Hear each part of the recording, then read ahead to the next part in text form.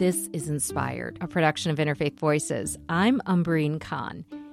In early February, President Biden signed an executive order establishing the White House Office of Faith-Based and Neighborhood Partnerships, naming Melissa Rogers its executive director. As we explore this relationship between faith communities and public health, we spoke with Rogers to learn more about her role and the priorities of the office. Welcome back to Inspired, Melissa Rogers. It's great to be with you, Amber. And Melissa, this is not your first time in this role. You also served under President Obama. That's right.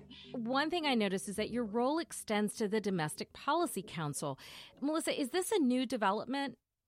Well, the work that I did during the Obama-Biden administration also focused on the intersection of faith and public policy. What's new is that there is a part of my title that is given to that function.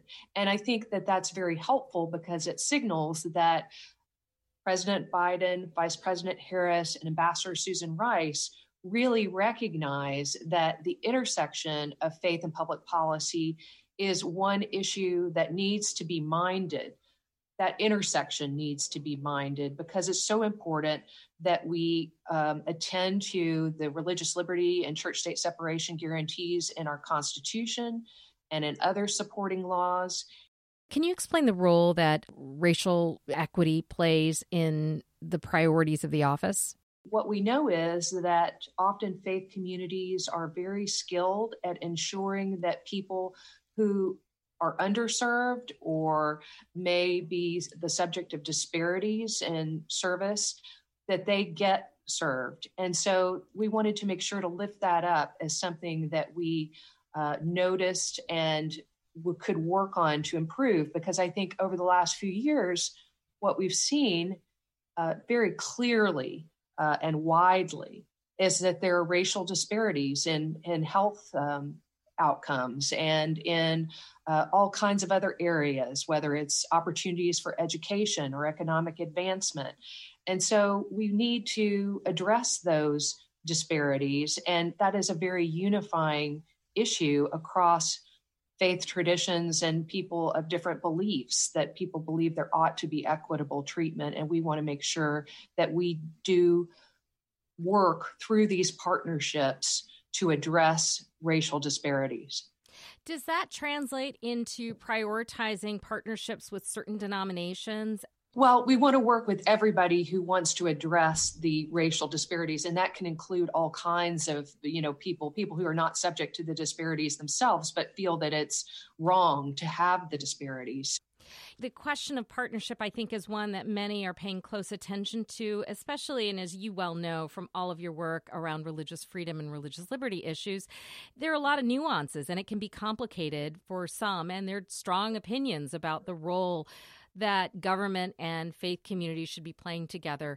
So we want to be engaging people of a variety of faiths and beliefs. And so we want to throw the doors open to hear from people, especially people who may have felt shut out or even worse in recent years. So we've been talking with all kinds of friends and colleagues, including those from, various traditions, including the Muslim organizations that have come and have spoken to us about their concerns, Christian organizations, Jewish organizations, Sikh leaders, leaders of evangelical organizations, leaders of the Church of Jesus Christ of Latter-day Saints, just across the board. We have been talking to people and listening to them, even more importantly, to hear about their experiences, what they feel is a priority going forward, both in the policy space and the partnership space,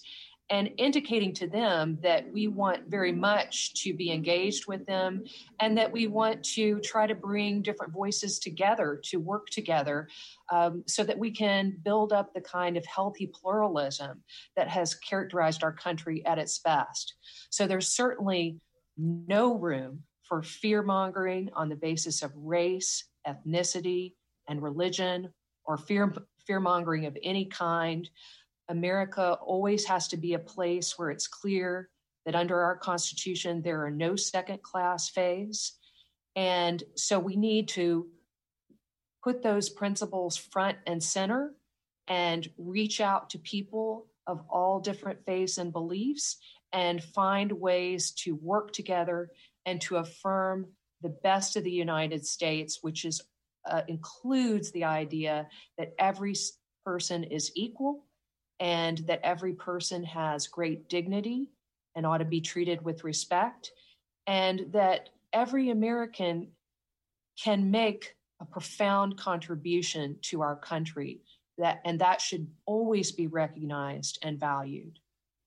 What are the top priorities right now animating your work and the direction that your office is taking in terms of bringing people together, in terms of the briefings and the weekly calls? What are the top priorities that you're focused on? Well, I can mention a couple right now. There are many, but let me just mention right now that we're working very hard on ensuring that people get the facts about COVID-19 and about vaccinations. And we're working in partnership with many different faith-based and community groups on these tasks. And what we know is, for example, just looking at the faith-based organizations, we have houses of worship that are dotted across the country. They're familiar and welcoming places to many Americans. And religious leaders are among the most trusted leaders that we have. We also know that faith-based and community organizations often excel at reaching hard-to-reach populations. And religious leaders across the board, we found, are fired up about helping people get the facts about the virus and the vaccine. And they are working increasingly with government to do that. They are making their houses of worship available, for example, as vaccination sites. They are working the phones to set up appointments for people. They are arranging transportation to and from appointments for people who need it. They are helping to dispel fears, for example, by getting, religious leaders and community leaders getting the vaccine first on social media for their congregants or their community members to see, and also making clear that people ought not to be misled by baseless conspiracy theories that can sometimes be out there. So we see that across faiths and beliefs, there is a lot of enthusiasm about working with one another and also working with government to help people get vaccinated.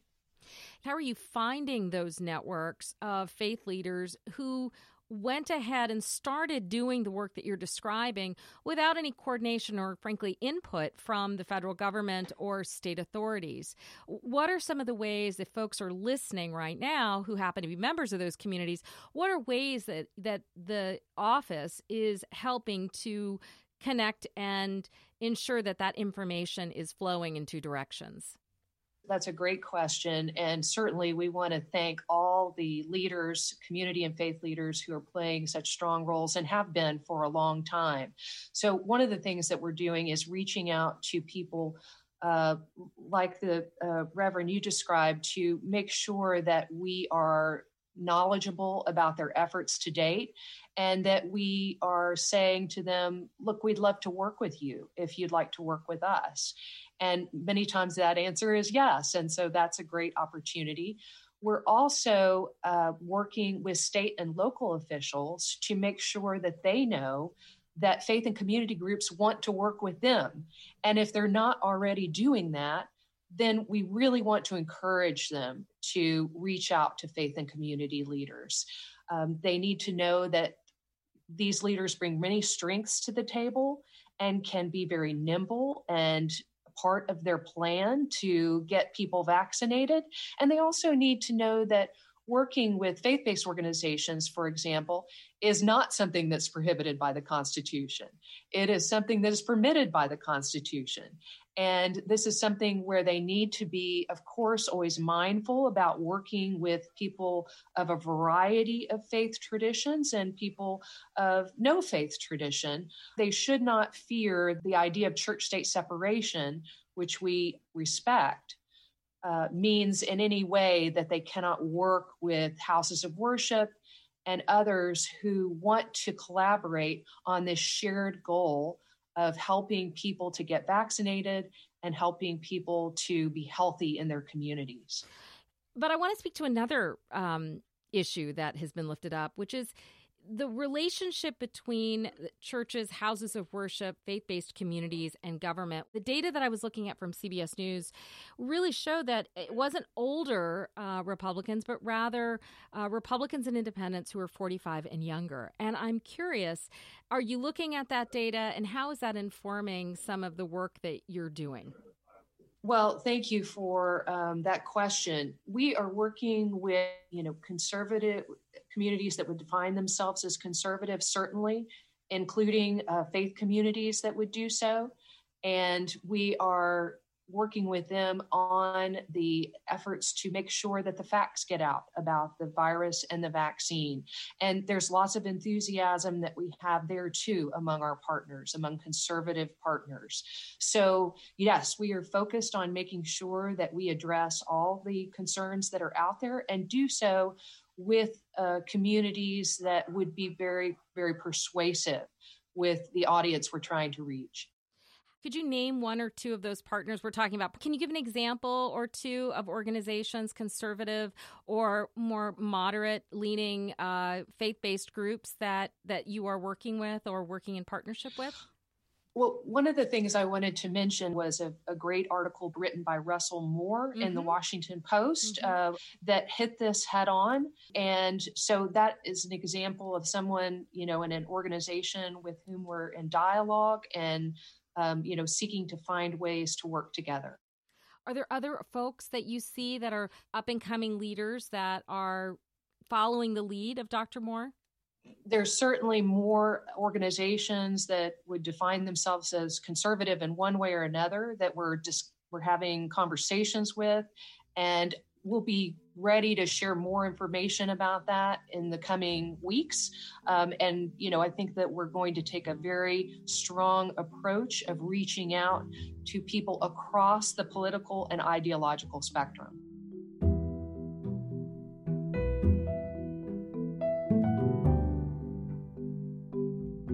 Melissa Rogers, Executive Director of the White House Office of Faith-Based and Neighborhood Partnerships.